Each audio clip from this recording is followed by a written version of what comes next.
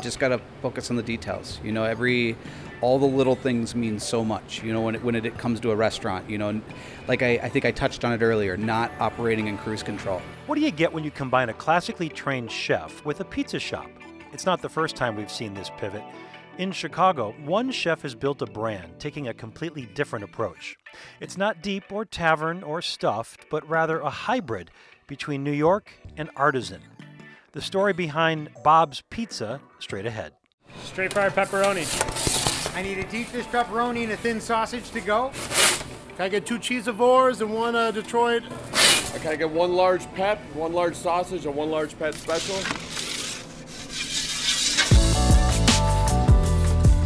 This is Pizza City, the podcast dedicated to the art, craft, and passion behind the world's greatest pizzas. I'm Steve Dolinsky, author of Pizza City USA, the ultimate Chicago pizza guide, and founder of Pizza City Tours and Pizza City Fest. Crispy. And welcome, everybody. Great to have you along with us for another edition of Pizza City. Just back from Calgary. If you were looking at our Instagram feed, saw lots of places we checked out. Some pizza, some not. And I had no idea how great that city was. Visited just a couple of pizza shops that we're going to be profiling here on the show over the next month or so. The drive to Banff in the Rockies was just incredible. Highly recommend a trip to Calgary, even if you're not a big skier. Okay, on to this week's show. We are back in Chicago, and no, I'm not talking about stuffed or deep dish or tavern style, but rather a hybrid between New York City style, the slices, and artisan. The New York part comes from the dough. It's stretched to 18 inches. The slices are foldable with no tip sag, and they're baked on stone hearths, and toppings are applied judiciously, all in balance. The artisan part comes from the fact the chef and owner, Mathew Wilde, is a trained chef from Minnesota who might sweat garlic and reduced cream for a base instead of just tomato sauce, which he also incidentally cooks before adding it to a pie.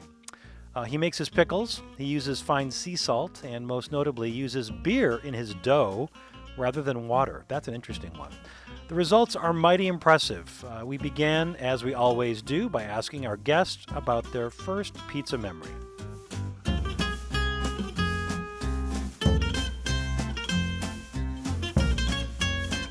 I remember the pizza place. His name is Latouff's in Minneapolis. Latouff's? Latouff's. It's just, like I said, total neighborhood pizzeria. They've been open for like 30, 40 years, a long time. What kind of pizza was it? Just classic thin crust. I wouldn't say it's tavern style like we have here in Chicago, but that would probably be the closest comparison. How did you get into this field? Were you interested in culinary? Were you interested in pizza at an early age? What was your path? I liked to cook when I was younger. I ended up deciding to go to culinary school. I did live in France for a while. I moved over there, just did an externship and, cooked and, started to learn about food and the fact that I knew that I truly love food. And then I've been, I've been in kitchens my whole life. I take food very seriously. It's always been mostly fine dining. Pizza kind of came later. I got approached by some people that wanted to do something different, because, Bob's Pizza doesn't even really have a style of crust. It's our own thing, so they wanted to do something. And, I always tell the story. I told them no many times. And I was like, I'm not going to do it. I've always been in fine dining. I'm going to stick to it. But then eventually I decided to take it on and start learning. And it was just a ton of trial and error. And I realized how much I liked making pizza. And in Minneapolis, I was always working at the best new restaurant that would open up, Michelin star, James Beard, depending on, the chef or the situation, but always at the newest, hottest, best restaurant. And so it was extreme fine dining across the board in my early career. And then when I moved to Chicago 15-ish years ago now, I've done everything from neighborhood fine dining to, tavern, like Hubbard Inn being like kind of like a pub, tavern, fine dining, and then, when we took on pizza, my number one goal in pizza was to do something unique. What were your thoughts when you moved to Chicago 15 or so years ago, which was probably right around the recession? We were still kind of in the deep, stuffed, and tavern silos. What I knew was that it was a great pizza city. Everybody always hears about that, and, the different classic pizzerias that have been around for a long time, and I'm sure there's an argument for deep dish and tavern style and what, belongs in the, as a Chicago pizza, but I'm not a huge deep dish guy, but I mean, you can't go wrong. I mean, a couple times a year, you just crave it, and so trying that, you don't see that in Minneapolis. I mean, I think now you're going to have deep dish everywhere across the country, but not like in Chicago, where it's a thing. Do you remember your bread baking classes back in culinary school and working in those fine dining places? I mean, this is what you got to rely on now. Of course, and for me, when I was creating the style of crust at Bob's, it was really just reading. Where I started was just honestly just executing, classic famous recipes of the different styles, and then I just started messing with it. I would be reading a Neapolitan crust recipe, and then I'd be like, what if I change the percent here on this to create a more chewy crust, or how do I get a New York pizza, which is what I always say Bob's is. It's kind of like New York meets Neapolitan. How do I get New York pizza to have rise and bubbly and kind of like what our style is, how do I do that, and that's where beer came in, and the fact, obviously it's a yeasted dough, and the percentages of how wet the dough is going to be, I just messed with it, and I didn't follow any rules. Not a lot of New York / Neapolitan, sort of like neo East Coast styles, maybe craft, but not a ton. Yeah, you're right. So I think that was probably either by chance or by strategy, a good move on our ends, because we did kind of go into a pocket of this pizza world that was kind to a new style, so to speak. And not only a pocket of the pizza world, but a pocket of the city. We are in Pilsen, which 100 years ago was Czech Bohemian, then now it's Mexican. Now it's being gentrified, and it's controversial about that because there's some fancy restaurants in this neighborhood. But we are, about a mile or so south of downtown, southwest of downtown, close to Little Village, very, very much Mexican. There's a tortilla factory down the street here. Why Pilsen? My current business partners, one of them owned a building here in Pilsen, and he believed that, pizza can be successful anywhere. And there was some pizzerias in Pilsen that failed. They opened up down here and they tried to do, Latin variations of pizzas and different things like that. And the neighborhood, kind of rebelled against it because they were like, look, I can get tacos or tamales any corner of this neighborhood. I can get that already. I want pizza. I want pepperoni and sausage, and so that's what we did when we came down here. But more importantly than that, Pilsen is a sensitive neighborhood. We really implanted ourselves as not only a new business, but we became a part of the community immediately. It was a bold choice for the first location, and it couldn't have gone better. 4 locations. Have each of these stores making it independently? Are you making it in a commissary? That must be more complicated. Right. So we've always run off of a commissary. We originally had Hyde Park prepping it on its own, but we just recently brought them into the commissary as well, just because it's really been the most successful avenue for us. We prep everything in this little tiny former apartment kitchen that we have down here in Pilsen. We make everything here. And it's all made fresh daily, and it all gets loaded into a van and it gets delivered across the city, so it's all consistent in the same product. And they have to take the dough and portion it, and there's still a lot to do after it leaves here. But commissary has really been part of our success. Okay, we're going to take a quick break. When we come back, we're going to keep talking about your pizza style here. We're going to get really into it. You mentioned the beer. That's a big point of difference for you that you put in the dough. We're also going to preview some scenes from our next show coming up in 2 weeks. So stay with us.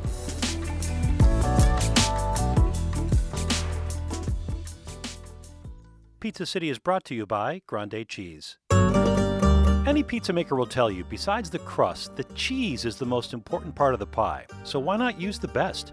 Grande was founded in 1941 by Filippo Candela. He had moved to Wisconsin from Italy to pursue his passion for cheese making. He named the company Grande because it's the Italian word for greatness. Grande secures milk from local dedicated family farms. They work closely with them to help them monitor cow health and milk quality. Plus, their cheeses are all natural. That means their mozzarella has only 4 ingredients: pasteurized milk, cheese culture, salt, and enzymes. They produce a full line of Italian cheeses, not only part skim and whole milk mozz, but also ricotta, provolone, parmesan, and romano, sold as loaves, shreds, dices, and slices. Robert Garvey is the owner and pizzaiolo at Robert's Pizza and Dough Company in Chicago.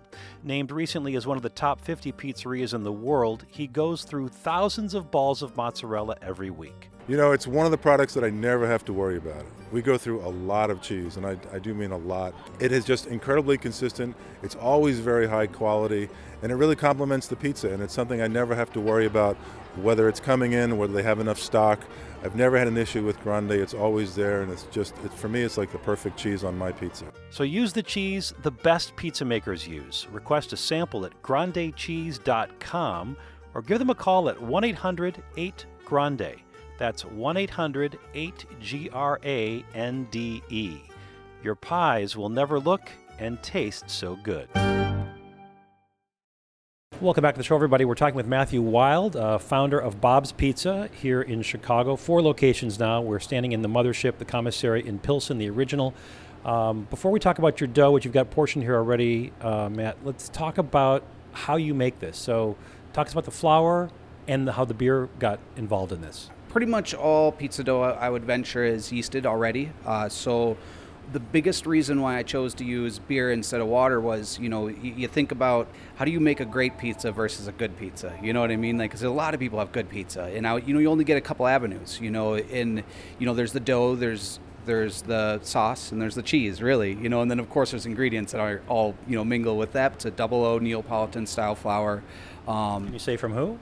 From General Mills. Okay. Yep. I tried so many. I tried local milled products that I actually used for a while, and this one, the consistency, and it's an awesome flour. And a commercial yeast? Yeah, we use just a dry active yeast, but then the fact that we use beer, that's a big part of the rise. Adding a carbonated liquid to the the yeasting process, there's a lot there to navigate through. We bloom the yeast in the beer. Which is, it's the same thing as water, but it's just carbonated as opposed to, a flat water. And is it a wet dough? Yeah, it's wet. I would say we're actually probably on the drier side. If you were to take like a industry-wide average, we're probably actually on the drier side. But it is, it's not a dry dough by any means. You can see it here. It's very pliable. So you do a bulk ferment. Yeah. How long?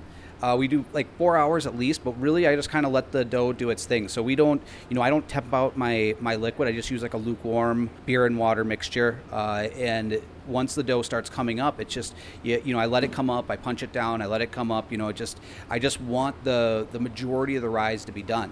And then once it's punched down, then it goes into the cooler to chill, and it does keep rising after that, and then when we portion the dough, it even rises some more in the portion form in the trays, How long in the cooler though before I'm portioning? Just till it gets chilled, because if I portion it while it's warm, the consistency of the actual dough ball varies too much for however you want to, because you got the person that's forming the dough, and you got the temperature of the water in the first place. There are many variables that you can't just even calculate by a temperature. You know what I mean? Like, I can't say for certain that every single person has the exact same forming method. Now, we all generally use the same techniques with, folding over the dough or using the table technique on the roll or, whatever it is. But that's the way that I've found it. I can keep the consistency of the dough ball the best. Okay, so you've portioned it. How long has it been sitting here ambient outside? So I pull it, minimum an hour before it will get pulled because I want it to come up to temp. But honestly, like if it can sit for 2 or 3 hours, that's even better. The closer to the room temperature your dough is when it goes in the oven, the better, because you don't want to be cooling off your stones in the oven. You don't want to. There's many reasons. Now if you're slammed on a Saturday night, can you portion cold dough and get it in the oven? Of course. Tossed it in a little bit of flour, it looks like, both sides, and you're going to just gently do a little hand press first on your stainless steel table here, but leaving the cornicione. Oh, there's a nice big bubble there I just saw, which is really cool. A lot of pizzerias will pop bubbles, or they're against the air. I am in the center of the dough because, as we all know, or the professionals out there know, when you're pulling a dough that has air bubbles in the center of the dough, you're much more likely to have holes form or something like that. But around the edge and while it's baking, for us, we encourage the bubbles. Like, we like them. We want that rise. We want that crispy, bubbly. I don't even mind if they get black in the oven because it's not burnt. It's just what it's just doing its thing. So you're going to stretch this to 18 inches? Yep. So I push all the air from the center towards the outside. Again, that's a big reason why we get the nice crackly, bubbly exteriors of our dough. That gluten is really relaxed. That hand stretch took about 6 seconds. So, it kind of looks like I'm pulling, but our dough is real delicate. So if I throw it in the air, it's not going to go well. Do you feel like the beer, while being unique, of course, and he's scattering some semolina on his wooden peel here right now, do you think that contributes to the flavor at all? I definitely think so. I've tried it both ways, and it's just that really the biggest difference is it's not like you're like, oh, I can taste the beer. It's just like that like earthy, malty, like barley, like beer base. Okay, so you put it on the semolina now. That, again, as you said, is more of a lubricant to get it off the peel. You're going to start with sauce. What are you going to make here? So what I do, we use a barbecue mop, which is I don't know if that's other people use that as well. Rarely see a barbecue mop involved in a pizzeria. Yeah. So I use it to dress the thing, and I go right in the center to kind of get all the oil to gather, and then I go all the way around the exterior, and I'm just getting oil on the outside. It's not to oil the entire crust. Okay, now he's bringing the peel over to his mise en place, and you're going to start with not tomato sauce, but garlic cream. And this is part of that whole like living in France back in the day. Like, this is a very French technique. I don't make like an Alfredo based cream sauce. I do a reduction. So it's a sweated down garlic, but then I reduce cream, and that's it. And that's where the decadent creaminess comes from. So it's not just loose or whatever, but there's no flour involved. So as long as I'm asking here, just tell me quickly about your tomato sauce. What kind of tomatoes do you use? We use Valorosa. We actually use a pear instead of a plum. We do one thing that we do, and a lot of places do this as well, but not everybody. We do cook our sauce. We caramelize the onions and the garlic and throw the fresh basil in and the different herbs and spices, and then we hit it with all the tomatoes, and there's plenty of olive oil, and it's all coming up to a boil before we pulse it. We keep it kind of chunky, but for the most part smooth, just so it's an easy spread. Okay, because now here comes mortadella. Yes, mortadella. I always joke around, it's kind of like a fancy bologna, but the Italians would be crabby if they heard me say that. You're just laying it down, it's like large circles of this kind of across the surface of the pie. There's like only 5 slices here. Exactly, yeah, 4 to 5 slices. You're just creating a nice, in theory, you're going to have bites of mortadella in every slice. Okay, now cheese, looks like a big shred. Yep, so we do a pretty rustic shred on it, and it's a combination of mostly mozzarella, but then there's also Swiss cheese, which is kind of unique to pizza, and then a little bit of Parmesan as well. So we blend that in. We shred and blend that all in-house. Can you say, you want to name any names, where it's from? We're a very loyal supporter of Grande cheese. Okay, fantastic. They're a sponsor of the show now. It's a nice symbiotic arrangement. Okay, and this is interesting, the Swiss. I have never seen anybody use this. It's got to be a little bit of Swiss, not a lot of it, right? No, it's like our whole blend is like 70% mozzarella, like maybe 20% Swiss, and then 10% Parmesan. Is the mozz part skim or whole milk? Part skim.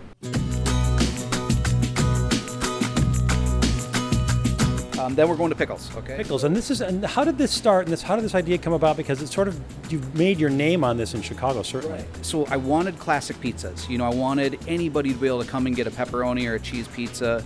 I wanted them also to be unique in their own sense, but like, I wanted a pizza on the menu that you couldn't get anywhere else, and I didn't know what that would be. I was playing around with so many different ideas. I was trying crab rangoon pizzas. I was trying, just different things, and none of them came together. And one day, I was reading about a trend in New York City where all the chefs were making what they called pickle pizzas. It was almost like an unofficial competition. They were all doing them differently, and I was like, man, that sounds pretty Midwestern to me. And I had never heard of it. And this was, 6 years ago now. These are very thinly sliced. Are they homemade? Yes, so I make them in-house, and we do it really simply. We slice them very thin, but not too thin, because if you slice them too thin, they fall apart. But as thin as you possibly can before that happens. And then we just classically pickle them. Garlic, black pepper, vinegar, salt, sugar, and that's it. You're adding fresh dill now? Yep, fresh dill. And we just do this right before it goes in the oven. And why not post bake? Because isn't it going to burn a little bit? So I went both ways. I used to go after the bake, and then I found that it really didn't. For me, it didn't make a big difference. Matthew's done a nice job of even distribution of all the pickles spread out. There's literally almost every inch of the real estate is covered here, and then just a smattering of fresh dill. Now into your Blodgett, it looks like? We use Blodgett 1060. It's like a tank. It's so reliable. It's brick oven. It's awesome. It's consistent with the temp. You get to know it. It bakes an awesome pizza. Temperature and how long? We bake at about 550, and these bake pretty fast. I'll have it out of the oven if we're not like slammed in the middle of a rush. I can get my pizzas out of the oven in 7 or 10 minutes. All right, we're going to take a quick break. When we come back, we'll have some pizza.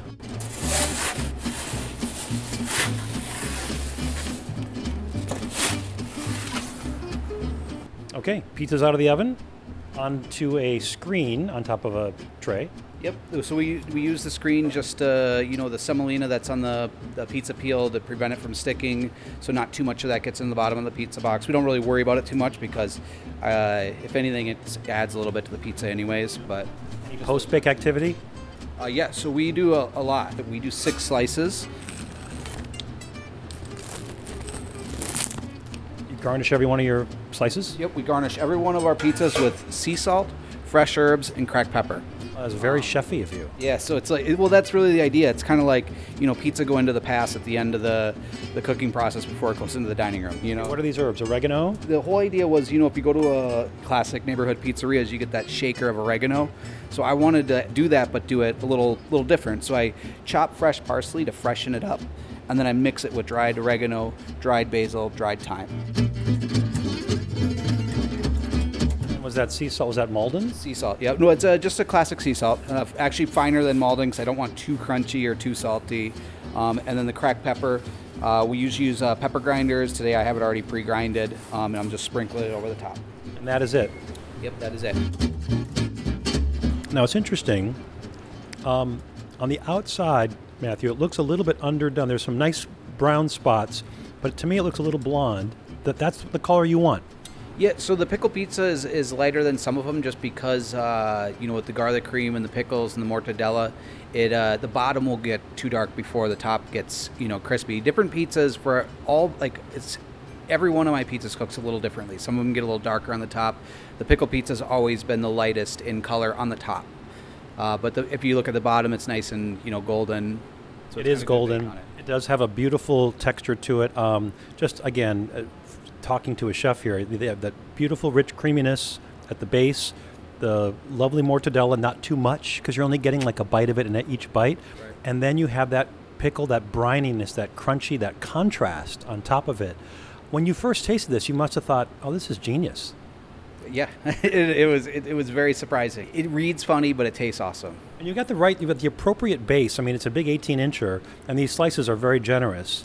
But you can certainly fold these with 3 fingers. It holds the ingredients. It doesn't overwhelm it.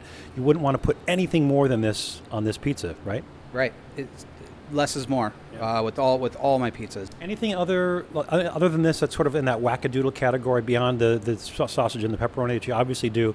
Anything that really creative that you put on your menu that you like? So I have a lot of really creative, great pizzas. Not so much wacky, but we have a beautiful pesto pizza that's got prosciutto and it's topped with arugula and stracciatella, which is like a soft Italian cheese that goes on after the oven. In addition to the pizza cheese, our mushroom pizza is finished with white balsamic and brie, which is awesome. A margarita that's beautiful, but instead of making that margarita with mozzarella, we also use stracciatella in another application. We got a meatball pizza, which is kind of more a little Chicago touch. Anything with giardiniera on it?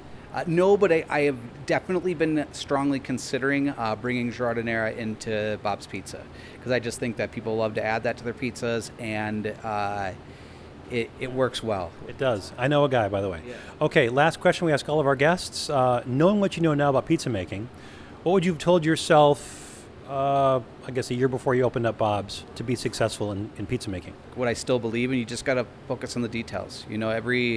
All the little things mean so much, when it comes to a restaurant, like I think I touched on it earlier, not operating in cruise control. You really have to keep an eye on the dough all the way from when it's getting mixed in the bowl to when it's getting served, after you slice the pizza.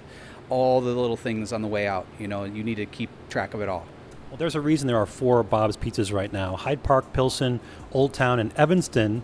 Interesting, 2 are on college campuses, right? Northwestern and Evanston and University of Chicago down there, and yeah. That was never really even a plan. It just kind of worked out that way. But kids like pizza, so. I like pizza too. I like your pizza a lot. Mathew Wilde, thank you so much for your time today. Appreciate it. Thank you. All right, coming up in 2 weeks, as I alluded to earlier in the show, we are off to Canada, just an hour from the mountains in Calgary, where longtime business partners have expanded their already large footprint in town. The dough is like one of the most important parts of it, so let it shine. I just don't want it to be the vessel that carries the meat, the sauce, the cheese. It should have a flavor, it should have an identity, and having that weedy undertone to it, that nuttiness like you talked about, I think that was when we went, aha. I'll talk with John Jackson and Connie D'Souza of Connie and John's Pizza. That's in 2 weeks on October 27th. Remember to subscribe to the show wherever you get your podcasts. Tell a friend and rate us, please. Also, reminder to support the show at anchor.fm/Pizza City. We're at Pizza City USA on Instagram, and our website is pizzacityusa.com. Bureaucratic wrote and performed our theme song, and here's wishing you an optimal bite ratio always.